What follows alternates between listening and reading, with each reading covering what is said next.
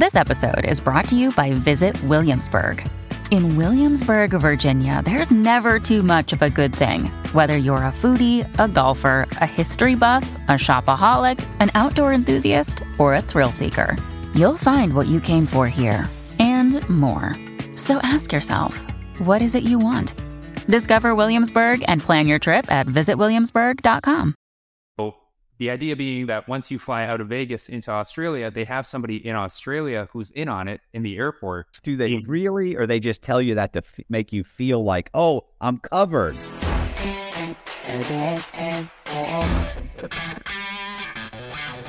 Hey, this is Matt Cox, and I'm here with Slava P. He is a Ukrainian immigrant turned vice reporter turned drug smuggler. So, super interesting story. Check it out.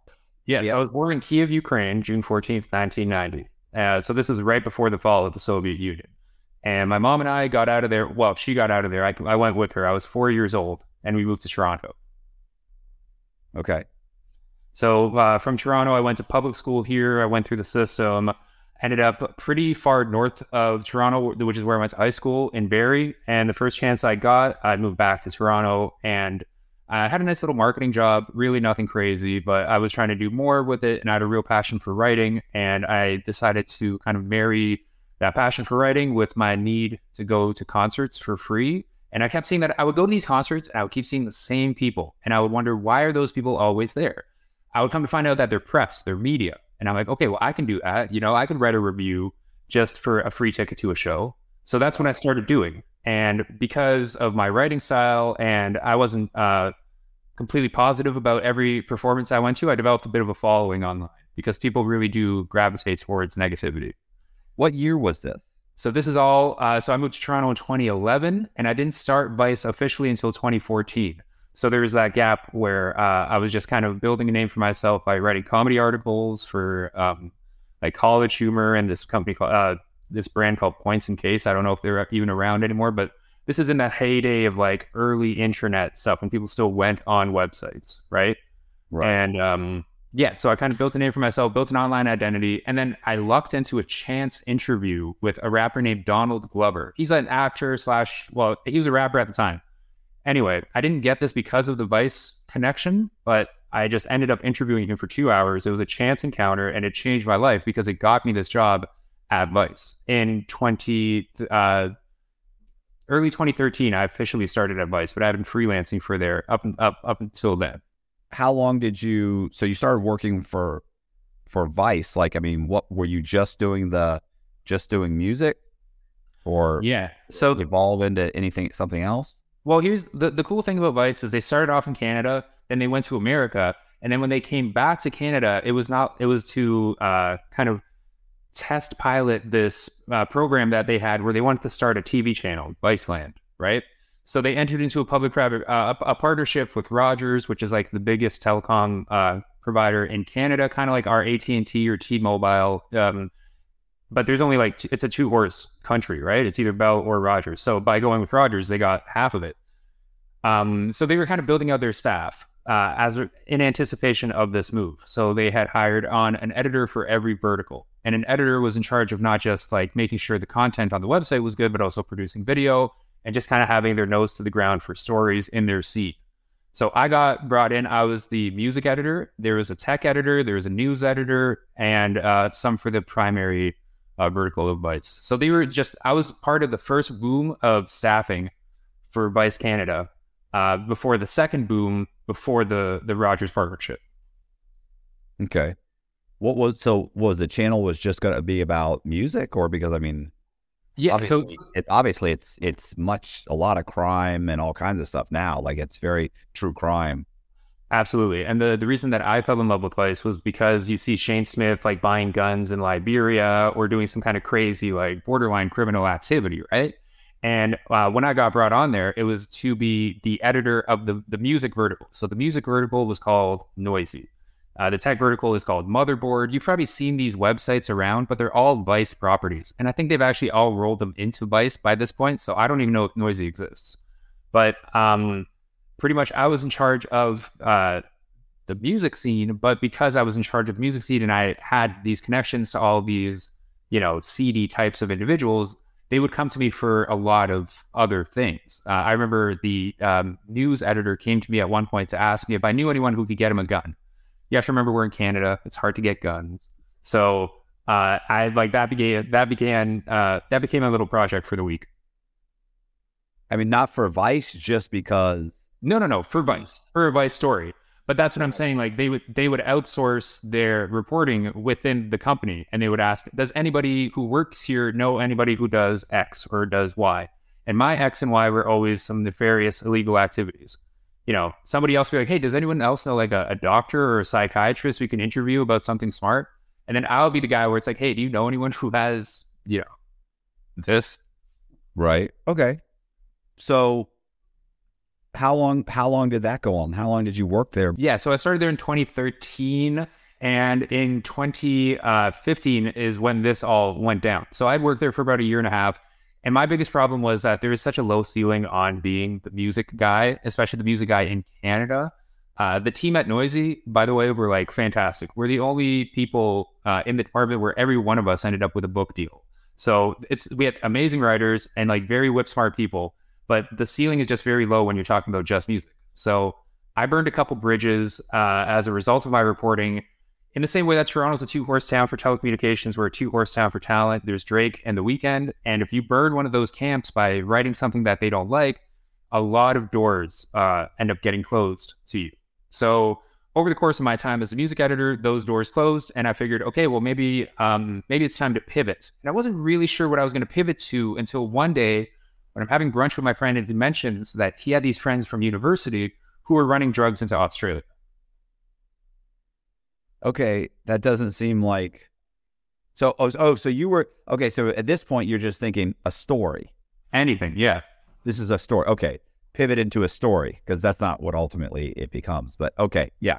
Well, that's kind of what it tended to become. It's such a short span of, I think, from the month of September to August. So pretty much what happened is this guy told me about these individuals who run drugs. I'm like, oh, maybe I should talk to them.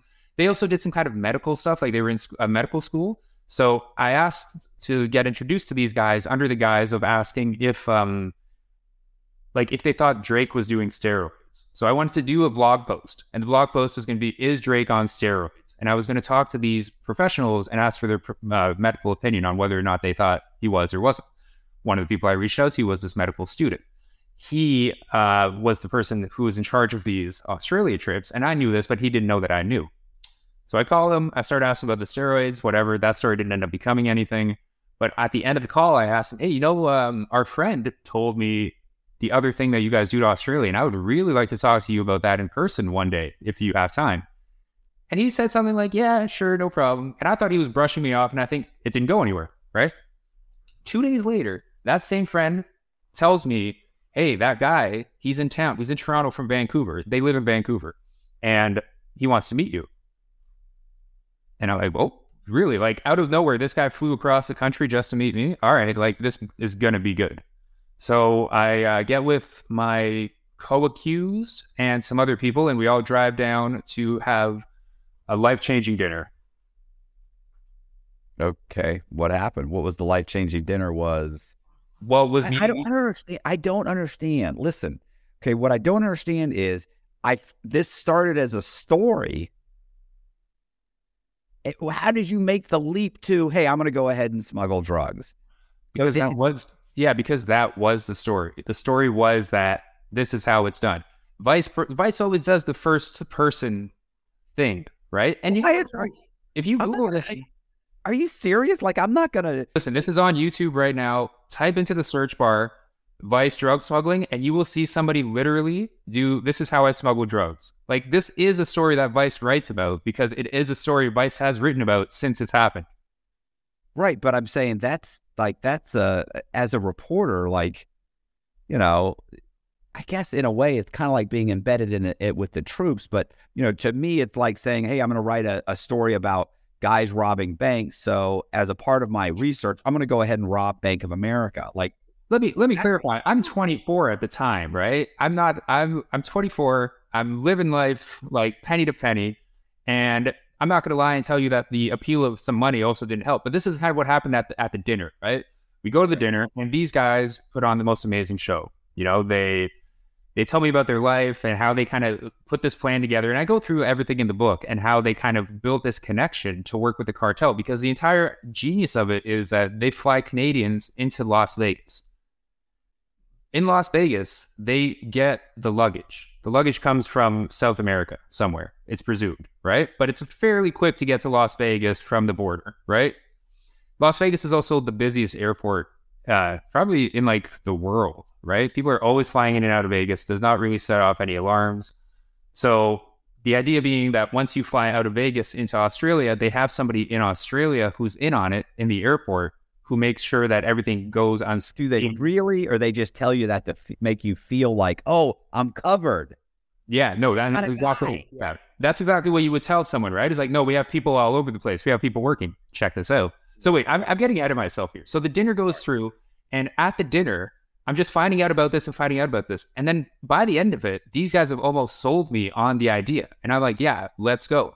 So I was supposed to go with the person I was dating. And then the other person who went, my co-accused, Ali, his name's Ali, he went first.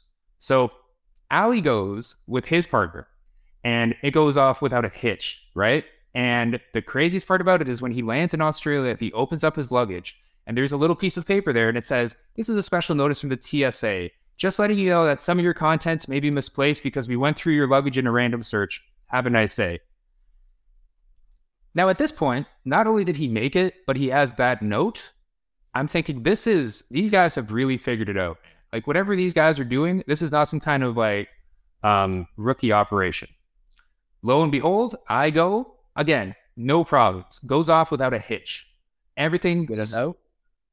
Nope, no note for me. No note. But because of some things that happened, the person I was supposed to go with backed out, and I had to go with somebody else who doesn't fit the profile of like a happy couple. It was another guy, and it's like a young black kid who's like, you know, he was my drug dealer pretty much. And I went with him, and it still went off without a hitch. So I'm thinking this is like the most Teflon operation. And I'm kind of justifying it in my head. I'm like, well, I mean, we're Canadians, you know, we're going to Australia. Maybe maybe people just implicitly trust us. He's been known to cure insecurity just with his laugh. His organ donation card lists his charisma. His smile is so contagious. Vaccines have been created for it. He is the most interesting man in the world. I don't typically commit crime, but when I do, it's bank fraud. Stay greedy, my friends. Support the channel. Join Matthew Cox's Patreon. I don't know. You know, I was going to say the other thing that to me I would be thinking is people don't fly drugs out of the United States. Like, they're trying to get drugs into the United States. So if you're coming from the United States, I would think that the officials would think they're coming from the United States. Trust me. Like, they're good. Nobody's flying drugs out of the United States, you know? Yeah, absolutely. You would think that the hardest part is getting the drugs into Vegas. So, and that's taken care of for you. So you're thinking like, well, if this luggage was good enough to get them into America, you know, yeah, it's going to be good enough to get them out of America. But again, like when we flew out of Australia into America, bags got checked like 5 or 6 times, all these x-ray machines, crazy stuff. None of that happens when you're flying into Australia. Right. So how much do they pay you? Yeah, so it was $20,000 for 2 people. So the idea being you could split it, but also everything is taken care of for you. So it's a free vacation to not some shabby places, you know, like you get to go to Vegas for a week, and then you get to go to Australia for a week, and then you get to come back with money, and you get spending money when you're there. Again, at 24 years old, you're thinking your risk reward is not properly calibrated in a way that it is now. Right, right. Yeah, you're not thinking, hey, if I have to go to jail for 4 years or 3 years or a year, or whatever you ended up going to jail. Yeah, everybody ended up going. So at the end of the day, about 7 people ended up going to jail for this whole thing. Well, so you come in, everything's great. You hang out in Australia. Where'd you fly into in Australia again? Sydney. Where?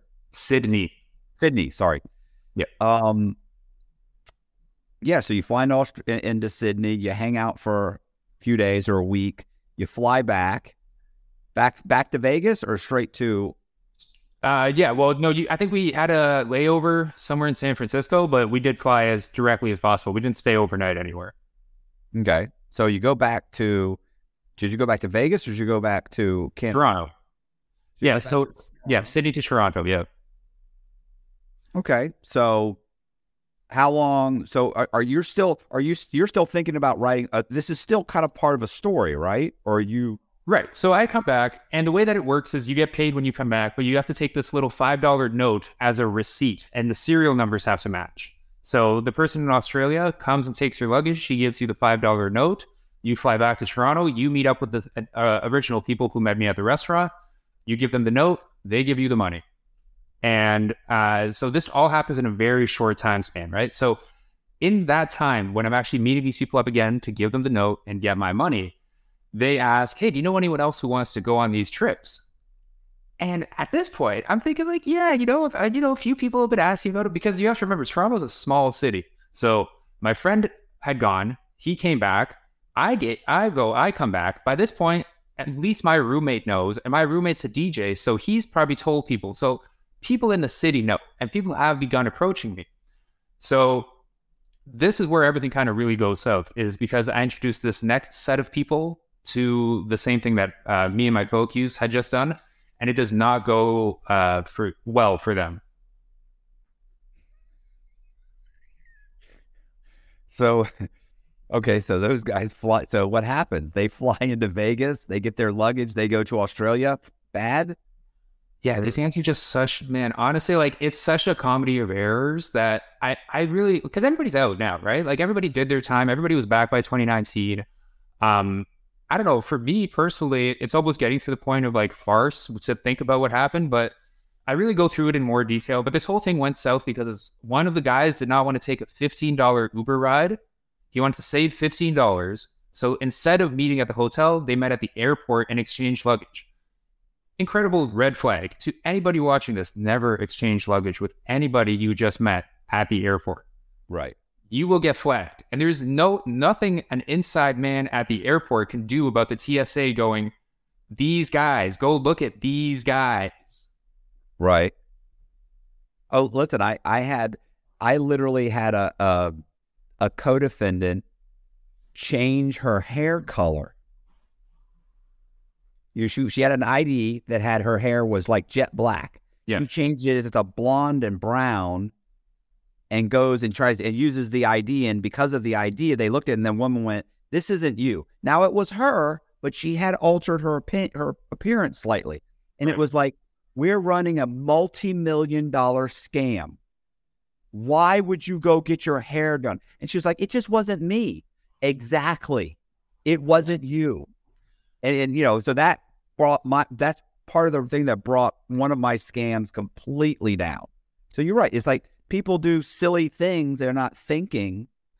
It's honestly the most basic instructions. And this is what the people who told me about the trips hammered home for me. They said, don't drink, don't do drugs, show up to the airport bright-eyed and bushy-tailed, have everything ready to go, because that is where things are going to go wrong, at the airport. Yeah. Don't get into arguments. Don't show up hungover. Yeah, stay with your partner in line. Yeah, don't exchange luggage at the airport with someone you just met. Really, something should be gone without saying, but okay. But anyway, so it went south for them. They ended up landing in Australia. All 5 of them get pinched, and this is where like the real trouble starts for me, because they end up like, I think one of the girlfriends of the DJ, I don't know which girlfriend, told Vice that I was doing this. They conduct investigation. I get fired. I get another job in the city, and I'm thinking everything is kind of clear. About a year after this, I get a call, and it's like the biggest national newspaper in Canada, the National Post. And they said, hey, we want to talk to you about this thing. And then they mentioned my roommate's name. And they're like, and I hear the words cocaine in Australia, and I just hang the phone up. And I'm like, there's no way this is all happening right now. There's no way. Like, I'm in complete denial, right? And then as I started thinking about it, I'm like, okay, there's probably a story coming, but like, what's the worst? You're not going to put my face on the cover of the newspaper. Come on. Anyway, I wake up and they put my face on the cover of the newspaper. And it's like a very unflattering picture. And it's like the one time I had like long hair. Obviously, I'm bald. So like, they really stress that fact. And yeah, the story is, the original story that was reported was told through the lens of what the people who got caught said. Now, as you probably know, you're going to say whatever you have to say to avoid jail time or like to even make bail. I don't think that was a possibility for them because they were in another country.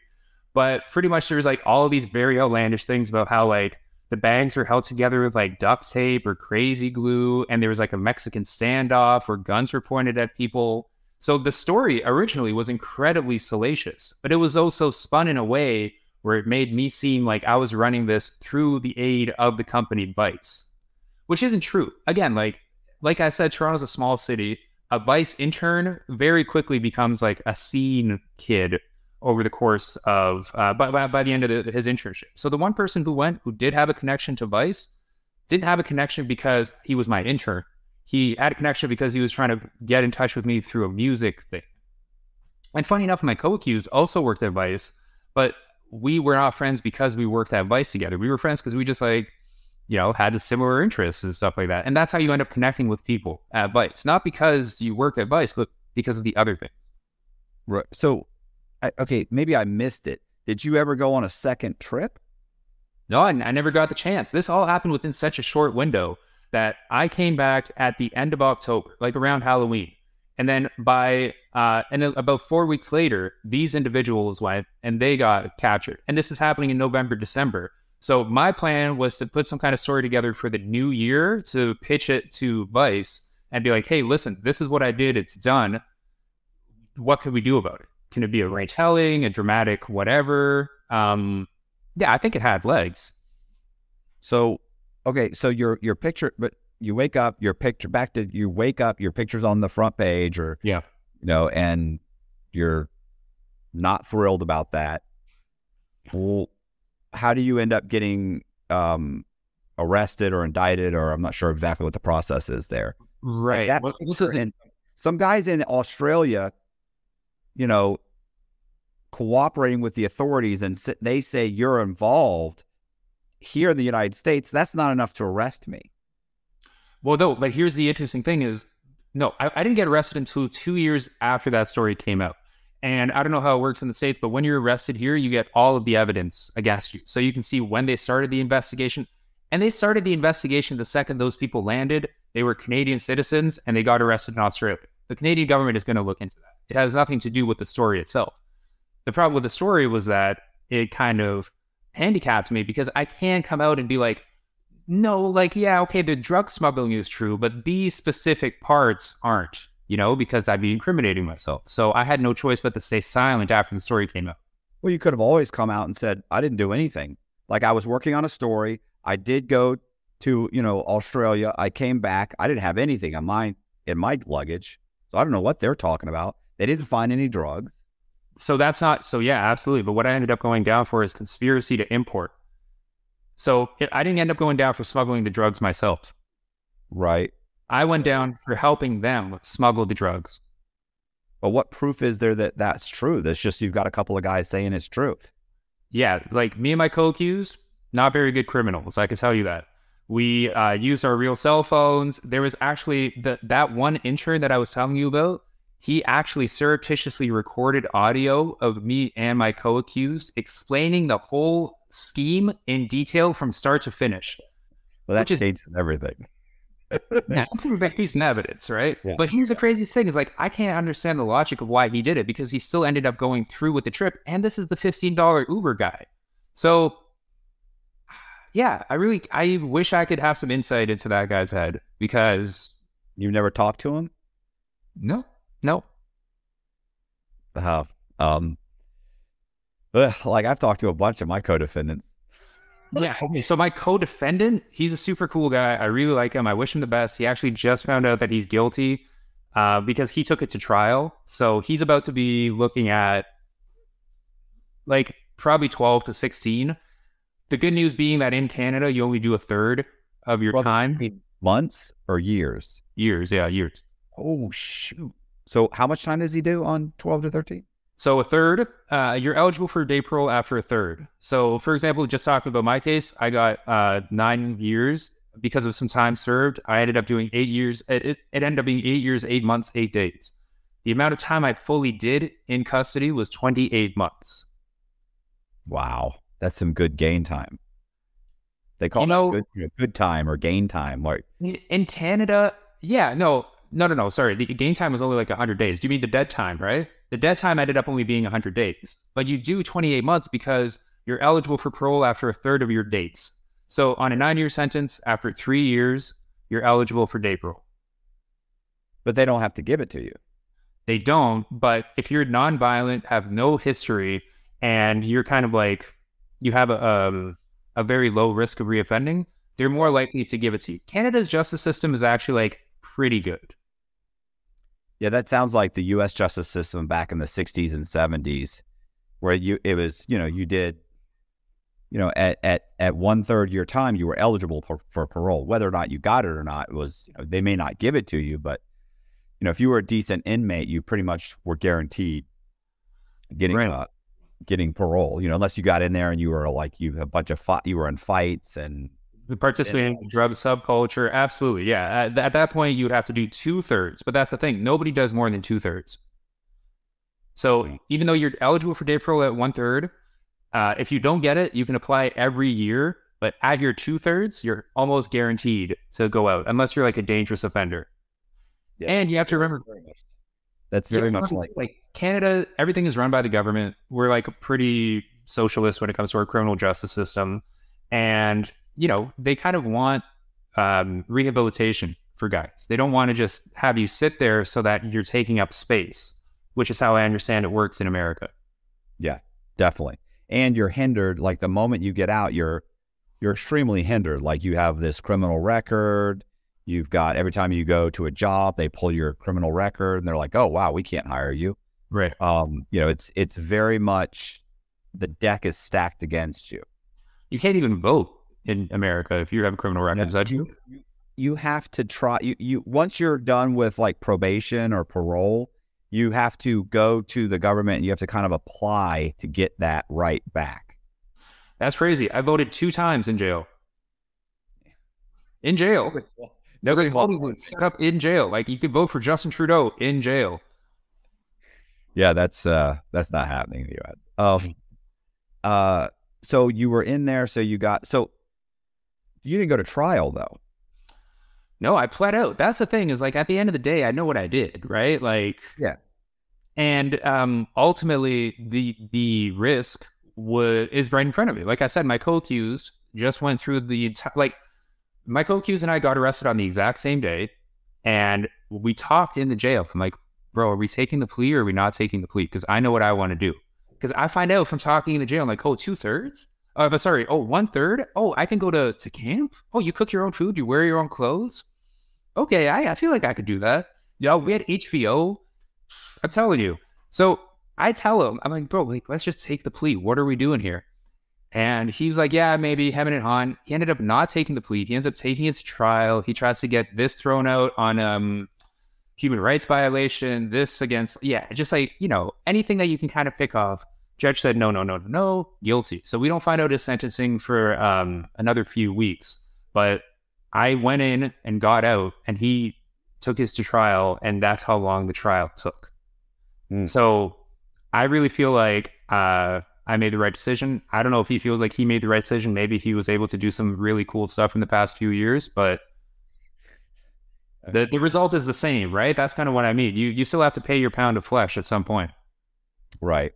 Yeah, I always say, like, in the U.S. justice system, like, if you're guilty, don't go to trial, no matter what. Right. If you're not guilty, you still have about a 50% chance of being found guilty. Right. I mean, if you're guilty, you got 100% chance. Mm-hmm. You're just not. Almost nobody goes to trial who's guilty and gets found not guilty. Not in the federal system. In the state system, that happens a lot. They have a lot of rules in the state system that benefit the criminals. In the federal system, none. Like, and is the difference between state and federal how much time you receive? No, but it's really mostly it's about the crime, but it also does have to do with the time. You're going to get a significant amount of time in the federal system, right? Because they have a much larger budget. So the way it works in Canada is anything over 2 years. So 2 years plus a day means you're going to federal. Anything under 2 years, you're staying in provincial. But provincial is pretty much maximum security, like orange jumpsuits, the tables, the octagon tables, all that stuff. That is because we've modeled our provincial prisons on what you guys did in America. Yeah. But the federal systems are more or less constructed to provide like a pro-social environment. That's why it was funny that you were telling me that at minimum security, people were still getting stabbed. Because in my minimum security, if you raise your voice to somebody, that person will run and tell the cops that they're being threatened, and you will be sent to medium security. So do you know how people get back at each other in minimum security? They do something called spite baking, which is where they will bake some kind of baked good. And if they don't like you, they will give some of the baked good to everybody except you, just so you know that they do not fuck with you. And that is how guys express their grievances in minimum security jail in Canada. Wow. Super passive aggressive. Incredibly feminine. Like, it's the crazy. You remove all women from the equation, and someone still finds a way to act like a catty. And yeah, it's crazy. It's like, these are not like gendered traits, right? Some people are just, It's funny, in the low security prison, people gossip all the time. Not so much as you go up through the higher custody level, the less people, the more respectful people are, the more respectful the guards are, the less people talk about each other.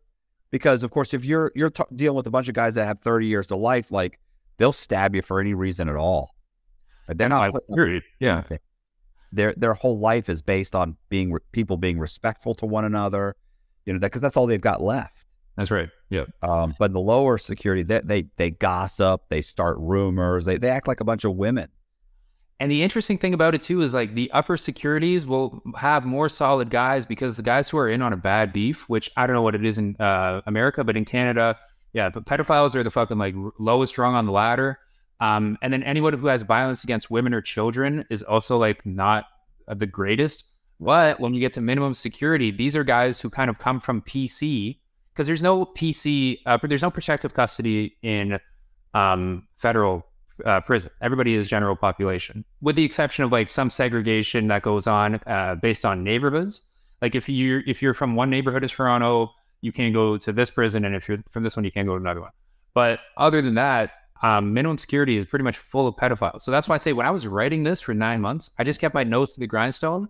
And then when I stopped, I like looked up and I'm like, oh, I hate it here. Like, it's all like and because pedophiles are not really criminals, if you know what I mean. Like, they don't have the same understanding of breaking the rule. You know how many times I've said that? I have said, these guys be like, oh, these guys this, and I go, these guys aren't criminals. They're perverts. They're weirdos. Like, they're not really criminal. I mean, what they're doing is criminal, but their mindset isn't criminal as much as it is just perversion. Right. So it's like, they're a weirdo, but they would tell on people all the time. Immediately, they complained all the time. That was the great thing about prison, was that almost nobody really complained about it, except for the sex offenders. They complained all the time. But the main guys were like, don't complain, because it only makes it worse. And you're not going to change it. And nobody wants to hear you complain. So, do you know what my worst experience in jail was? It's not even like almost getting stabbed or seeing someone die or anything like that. They put me in a house when I got to minimum security. And this house was known as the Dungeons and Diddlers house. Right. And these motherfuckers stayed up until 3 a.m. every morning at the kitchen table playing Dungeons and Dragons, rolling those fucking dice, bro. They kept me up all night. And that was the worst experience I had in jail, is some nerds playing a board game. So I have a question. So you wrote your book.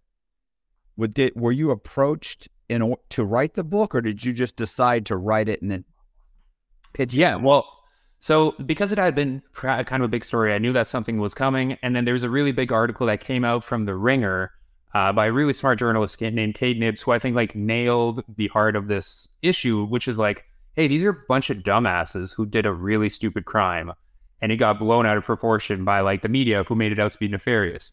I don't think she took my side or anything, but she definitely presented it in a way that was a little bit more humanizing, because the first one, that Canadian one, they painted me out to be like a fucking villain.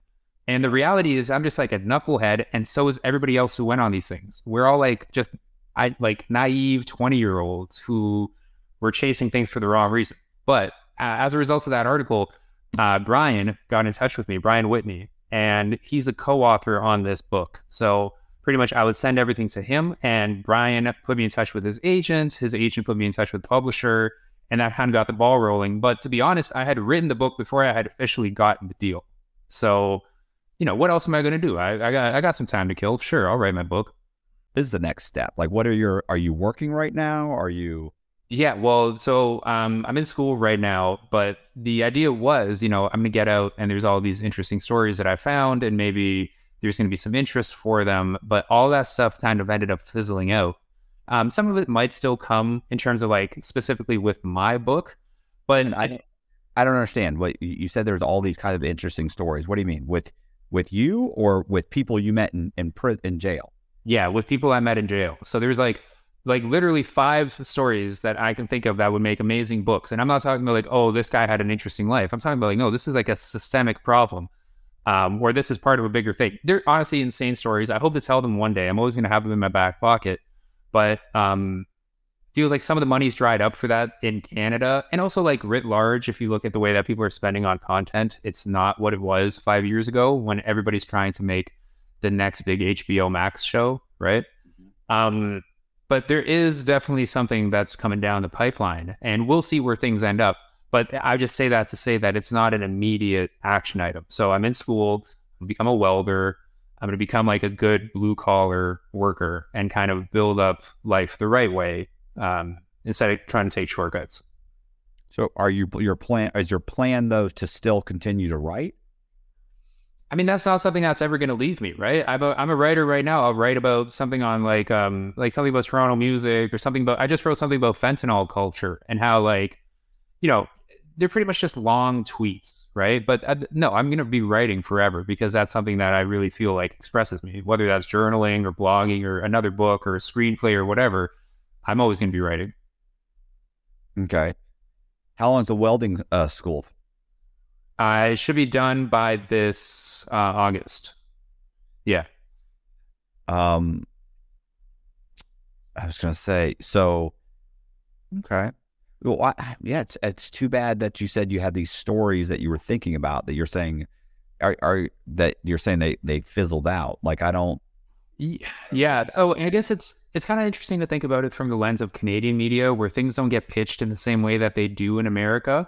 So the one story that we had interest for from the American media was my story. And I think that got kiboshed just because I think something happened in the back rooms with Vice. It might still happen, but again, might not. But the other stories I had, they are a little bit more Canadian. And we had put together the decks for them, and we had sent them away to directors. And nothing ended up coming back from the people that we would need to get the money from, because the government has kind of turned off the faucet on how much money it's spending on culture in Canada. What little culture there is. I was going to say, we before we were talking about like publishing on Amazon. Mm-hmm. So yeah. I'm sorry, go ahead.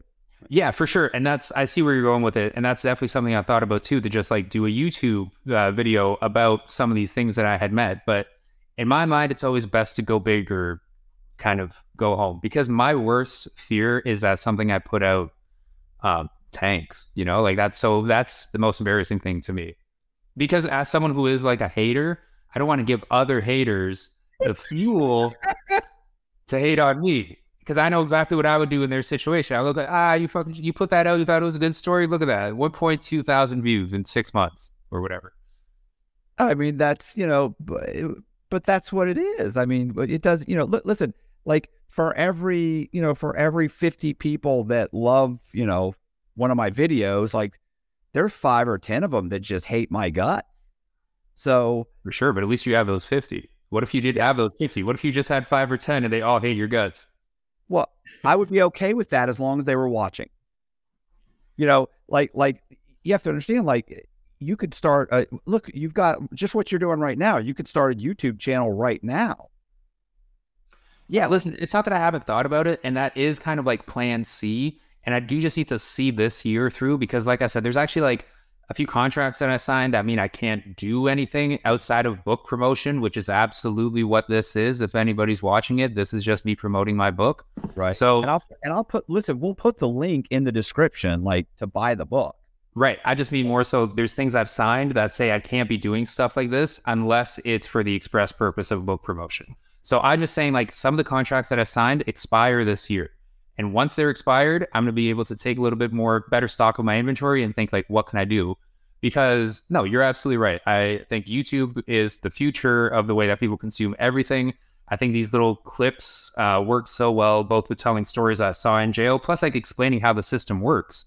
You know, if you Google right now how to go to jail in Canada or something along those lines, it's just one Vietnamese guy talking to his phone and it has like 75,000 views. There's no production, there's no stagecraft, there's no editing work that really went into it. Like there's definitely a niche that can be exploited, but I'm not really worried about somebody else coming and doing it before me because they would have done it by now. And I feel like I still have a little bit of time, but that's definitely plan B or C. But plan A, I just can't talk about it right now. Okay. Yeah, I was gonna say like I'll write, like I've probably written, I think I've written like 20 some odd short stories. Like we're talking about between 8 to 12,000 words, you know? So basically the size, like double the size of, let's say a Rolling Stone article. Yep. Right. So, you know, typically they're what, about 6,000 words, you know, 6 or 7,000. So mine are probably, you know, whatever, 10, maybe 12,000. And I've put those up on a website. I have a website called InsideTrueCrime.com. So I've actually optioned several of those stories. And the books that I've written, like the books I've written, you know, I always say like 6 or 7, because the truth is like one of the books, like I don't really, well, some of the books, obviously I don't really have possession of anymore. Like I wrote a kid story, a guy's name, his name was Ephraim Deveroli. Did you ever see the movie War Dogs? Yeah, I love War Dogs. That's one of my favorite movies, bro. Oh yeah? Anna de Armas? Yeah. I'll watch anything with Anna de Armas in it. So you know the main guy that Jonah Hill plays? Yes, the best character in the movie. Yeah. Right. So I wrote his memoir. I was in prison. Yeah. It's called Once a Gun Runner, and I wrote his memoir. And you know, he of course got out of listen, Jonah Hill didn't do him justice because the guy's such a scoundrel. Way worse than Jonah Hill made him look soft and cuddly.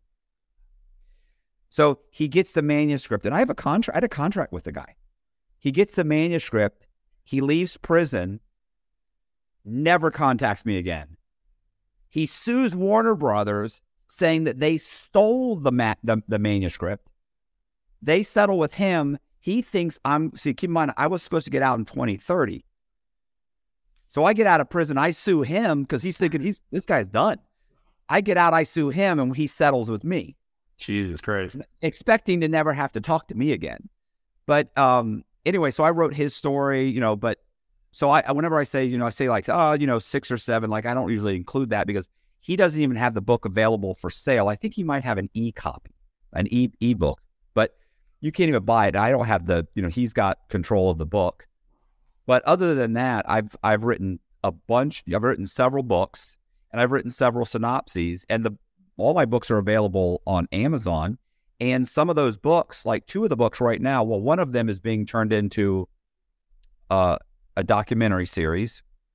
I'm working with someone right now on doing a documentary series for my story, and I've got another one of my buddies who's in prison doing there's a guy who's pitching his story right now. And I've got another story. I'm going to Miami to pitch. Actually, it's 2 stories to producers, and they're already overboard on one of them. Like they're done. Like they're flying into Miami to meet with me and my subject. They want to do a documentary on it. So I'm saying I know what you're saying. Like it's great to be able to hand it off to somebody and have them do all of that, but you could probably do a lot of it yourself. You're probably right, but the thing to remember too is Canada, right? Like I'm in Canada. Warner Brothers is not coming to Toronto to see some kind of crazy story when they can just stay in their own backyard, where it's probably like everything's way bigger. The stakes are bigger. The amount of drugs is bigger. The amount of time is bigger. The amount of money is bigger.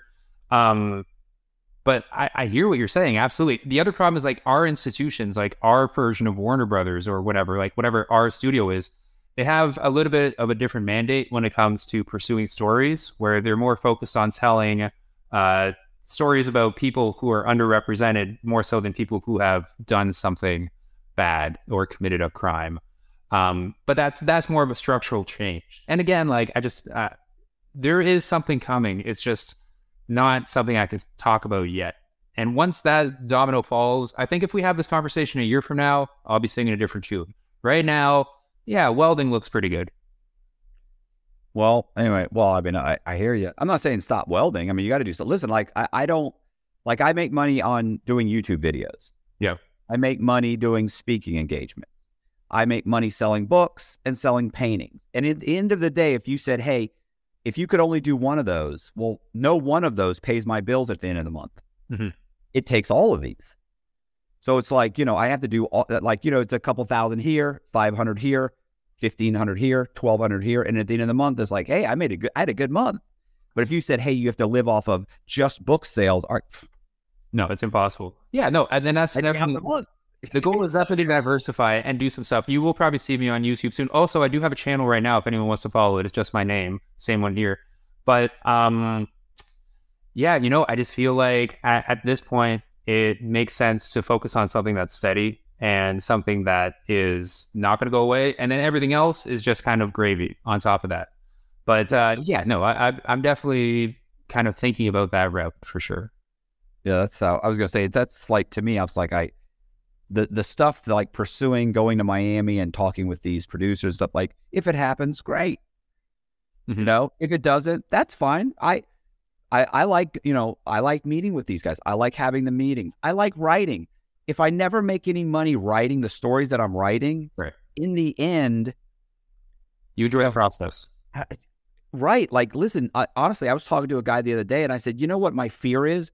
My fear is that I write the story, I go through the process of working with the producers, getting it done, going to all the shoots, watching it put together. It's finished, watching it on Netflix and going, like it wasn't that worse, right? Yeah. Right. Then it's like, that sucks. Like that's my biggest fear, is that maybe one gets made, like that might be the worst.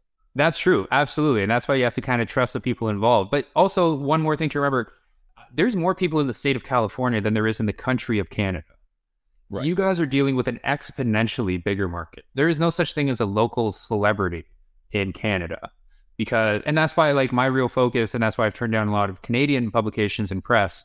But I'm happy to speak with you, is because the focus should always be on America. Canada gets 99.9% of its culture from America. Very few of the things that are homegrown in Canada end up being big. And like I said, if I want to do something, I want it to be the biggest version of what I can do, the most extreme version, so to speak, right? Even though I'm a lot smarter than I was at 24 when I did the things that led me to jail, I do still kind of have that same drive and hustle, and it's just going to manifest itself a lot differently in the years coming forward. Right. Well, look, if your thing with whatever it is, plan A, doesn't work out, like let me know, because like I can talk to you about how to start if you look at my videos, like I have, like this is just a very basic video right now, right? Like I'm using the camera on my my MacBook Pro, and and honestly, from Canada, listen, like you might as well be in the United States if you're in Canada and you're doing YouTube, like doesn't matter. That's absolutely right. Right. Yeah. And if you could interview, you could just interview criminals. Like let's face it, how much prep did this take? None. 10 minutes. Good to hear that you invested some time. Sorry. I spent more time a month ago when we played, or 3 weeks ago when we first started, than I did just now. I literally knew we had a podcast this morning when I was at the gym with my girlfriend, and she goes, "What are you doing today?" And I went, "Let's see." I said, "I've got to interview some guy named Slav." Yeah. And she was like, "Who's he?" And I was like, "I don't know. I'll figure it." I don't remember. Canadian immigrant turned vice reporter turned international drug smuggler, as we talked about in the intro. Yeah. But I did. I had to go through my emails, and I was like, now I remember this guy. Oh yeah. yeah, like you could just interview. And here's the thing, like nobody's buying my books because I promote them, because you know how much money I've spent promoting my books on Amazon? None.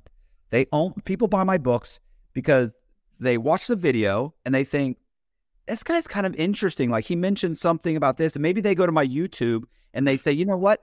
He said he'd been locked up. So maybe they research me, they watch part of a video and they go, oh, he's got a book. I see he's got a book, and they buy the book, and then they like that book. And then they say, oh my God, wait a minute. This guy's got like 5 more books. So they read another story, Right. true crime, and they go, wow, I really like the way this guy writes. And so they read most of the people, well, about half the people that have read my book have read at least one of my other books. And, you know, does that make a lot of money every month? No, but it does pay for my gas, my car payment, Right. and my car insurance. You know, so that's a bill that I wrote some books when I was locked up, Mhm. and they're buying me a car right now. You know? Yeah, listen, yeah, I absolutely. I feel like you're definitely talking me into it more. The plan A or plan B may have gotten bumped up to plan A2 or A3.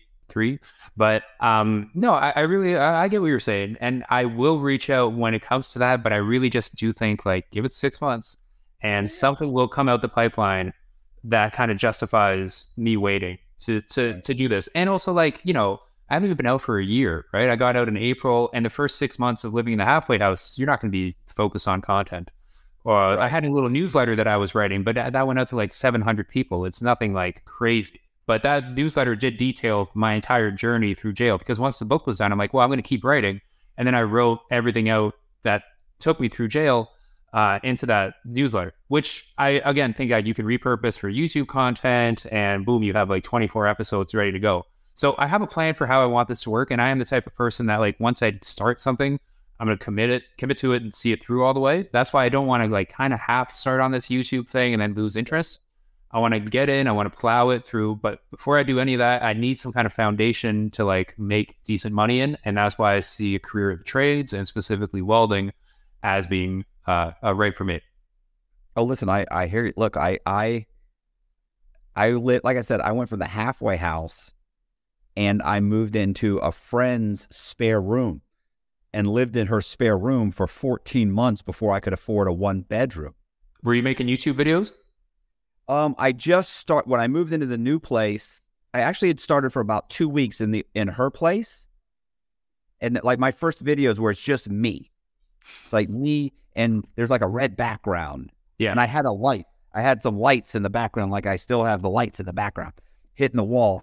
I want to paint this wall red, because I was watching those videos the other day and I was like, I love that red. So I did a few videos like that. And then when I went to my apartment, my 1-bedroom, and the only reason I got a 1-bedroom was because in the living room, I turned into my studio. Mm-hmm. Well, but really it's an efficiency with a studio for YouTube. I ended up got some cameras, got a switcher, and have a guy that switches it. And the first month, you know, it made, I think, almost, you know, no money, $20, $30. And then but then I kept doing interviews like this. And then it went to a couple $100.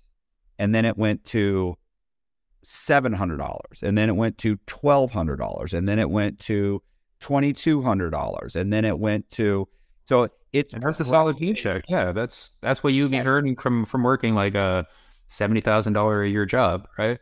Right. So I was going to say, it's like, you know, now granted, look, the bulk of a lot of that goes to my, you know, the production guy, right? Like Colby gets a chunk of it, because all I have to do is sit in front of the camera, and then I'll text him and say, hey man, I just interviewed this guy, you know, by the way, I might tell him something like, hey, we talked on camera. Can you put that part in the back? You know, I might say something like that. He'll watch this. He'll cut it up. It'll be, you know, good, and it'll be cool. He'll make a thumbnail. He'll upload it. And then in a week from now, I'll notice that it's coming out. So, I like that, because it gives me more time to focus on just finding people that I'm interested in talking to. So what I'm saying is, like, to me, it's like, I do like 3 of these a week, but they don't take a lot of time. And the channel continually makes more and more money. And in 6 months from now to a year, if it continues to go the way it's going, a year from now, I won't have to do anything but YouTube. Was YouTube around when you went in, or so how did you hear about it? Bro, do you know podcasts? So podcasts weren't around. So when I was writing these stories, guys are coming up to me every day. Hey, bro, you got to talk. Matt, Cox. I'm like, yeah, what's up? And they're like, yo, you got to talk to my celly. I just got this celly like a week ago. And I'm like, well, what is it, bro? You're not going to believe this. This guy, and then he'll tell me, you got to talk to him. And I'm like, okay. I go and I talk to the guy, and, you hear the story, and you're like, sometimes it's like, look, I get it. Like, it's sad, or it's an interesting story, and you do have a story, but it's common. Yeah. Like, I can't write a story about a kid that grew up in the projects. His mom's a prostitute. His dad's in jail. He's surrounded by drugs. He didn't have much of a chance. He's a black guy. He had no support. Like, that's a tragedy. Mm-hmm. And it's a story worth telling, but it's common and it's been told over and over again. Now, if he turns around and he says he was working with the head of the narcotics task force, right, and they grew up in school together, and that guy became a cop, and he started working together to bust drug dealers. So you're like, whoa, that's interesting. Like, that's different. So I started looking for more unique stories, and I would just put them on my roster. Like, look, I got about 2 months left. In September, we'll be talking. Right. Just start ordering your transcript, start ordering this. Keep in mind, I still have stories. I have like 3 stories right now that I haven't even gotten to yet. And I have people that I know that are incarcerated that are still contacting me saying, you need to hear this story. Yep. That's a huge one too. Just staying in contact with someone who's still in is one of the best resources you can have in terms of like finding new ideas. But yeah, you come out of there with a whole bucket of stories. And I really feel like I'm going to have to rethink this based on how passionate you are defending this path. And I feel like now I really do have to consider moving it up a little bit on the scale.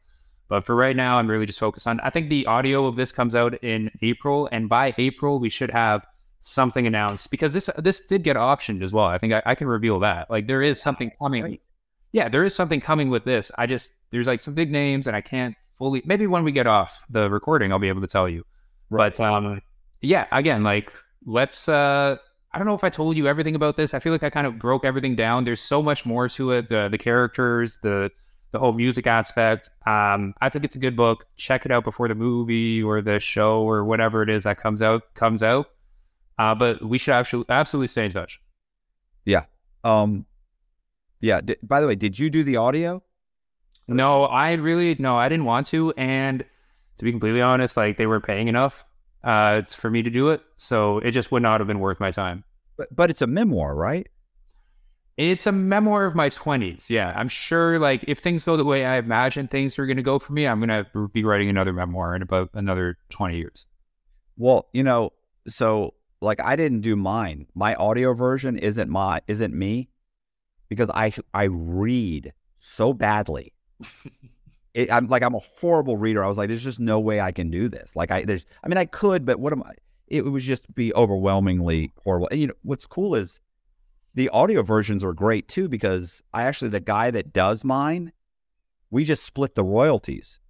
So he got the book, and 2 weeks later he said, hey, listen, I'm done. You want to hear it? I was like, yeah, I heard it. He goes, you need to approve it. I said, okay, it's approved. And he put it up, and then, probably after he put it up, probably 4 weeks later, I started getting checks for $150, $200 that I wasn't, like, I didn't do anything. Yeah, no, that's great. That's the dream. I'm working with a publisher, and they have to work through with Canada to do all that stuff. Like, they actually got a grant from the government to write this, funny enough. Yeah, Canada's, man, I'm trying to tell you, like, Canada's a whole different beast. Everybody kind of works for Canada in one way or another. Up here, you're out of there. Yeah, well, I'm on parole till 2028. So, you're on parole until what, 2030 then? No, I got about 18 more months. Okay. And what you just have to meet with a parole officer every month? I don't, like I did the first year I did, but now I just send in a report.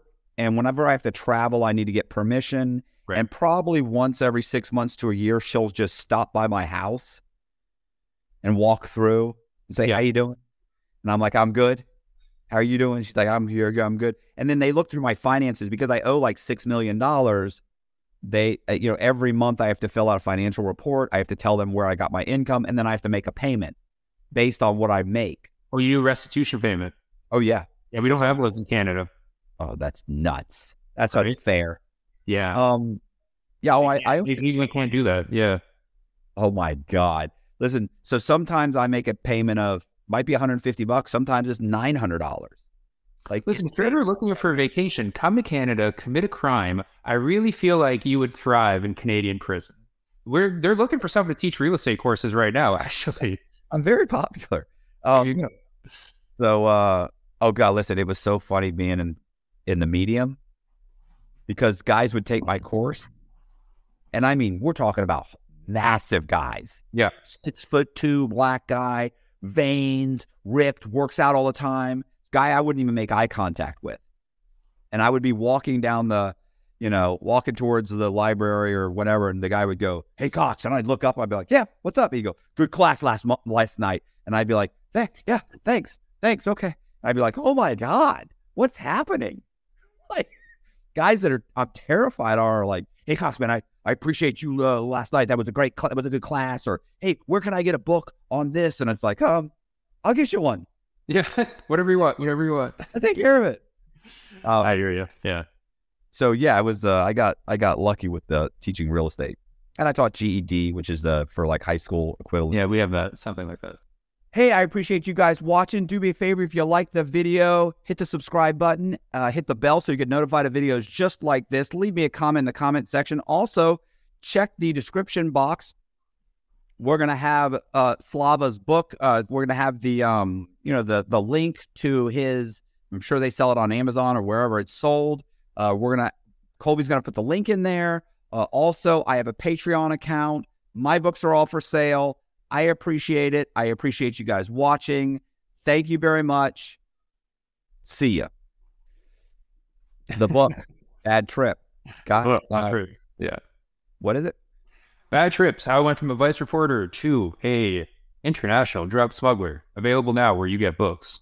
That's a good cover too. I like the cover. Big fan. Yeah, the publishing team at Zundert killed the production of it. Honestly, it was so cool because I wrote all of it in jail, and then I approved the cover in jail, and I went through all the editor's notes on the phone, like on the crappy little payphone. So the process was really cool. It actually came out the day that I got parole.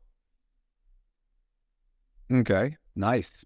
I mean, it's funny because I wrote a book about some, it's called Generation Oxy, and it was the same thing. It was, the problem is in federal prison, I don't know how it is in Canada, but in federal prison, we have like a system called core links.